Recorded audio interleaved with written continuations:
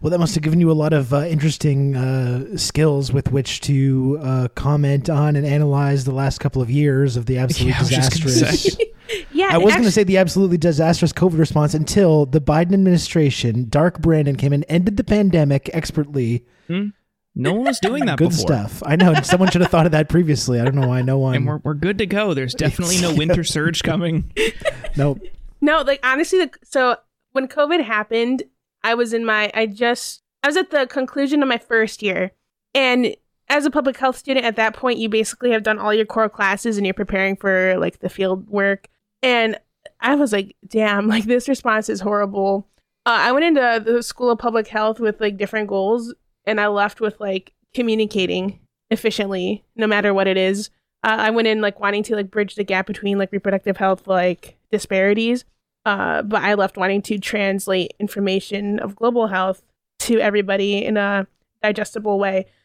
So the response of COVID definitely influenced like all the certifications I picked up, especially within the health communication and population. It's wild. Yeah, I mean, it's the same thing. Like the Democrats are largely doing the same thing that they accused Republicans of doing, just like downplaying the severity for political purposes. Like it was an election year. People were getting sick. A ton of people were dying. People were getting long COVID. And, during the Trump years, certainly they didn't care. But, in the immediate, I'd say the immediate 3 months of the Biden administration, they did talk tough and all this. But over time, it's just, they just saw people were frustrated with it. People were still, self-centered, and people just didn't give a shit about their neighbors, their friends, whatever. And they just wanted life to go back to normal. It's like, yeah, I'm sorry. Like sometimes existential problems exist and there's nothing you can do about it. And I'm sorry you're bummed out, but like just pretending it's gone doesn't make it go away. And it certainly doesn't make life easier for people who are, at an increased susceptibility to getting it and developing long-term conditions or experiencing long-term consequences or getting long COVID. And that with the emergency declaration potentially expiring, and also healthcare companies already right now are trying to avoid covering like long COVID related conditions.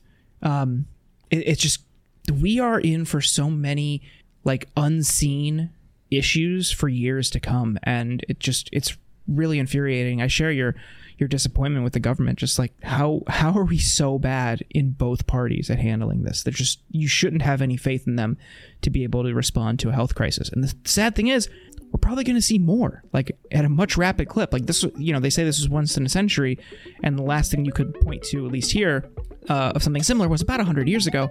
Like I would just expect, the way the world is so interconnected now, I think we're going to see, maybe I'm wrong, but I think we're going to see more of these much more often. Hey, just wait till all that billion-year-old bacteria starts getting released from the Arctic permafrost. This is nothing. This is just this is going to be fun and games compared to all that stuff. It's going to be the thing hours.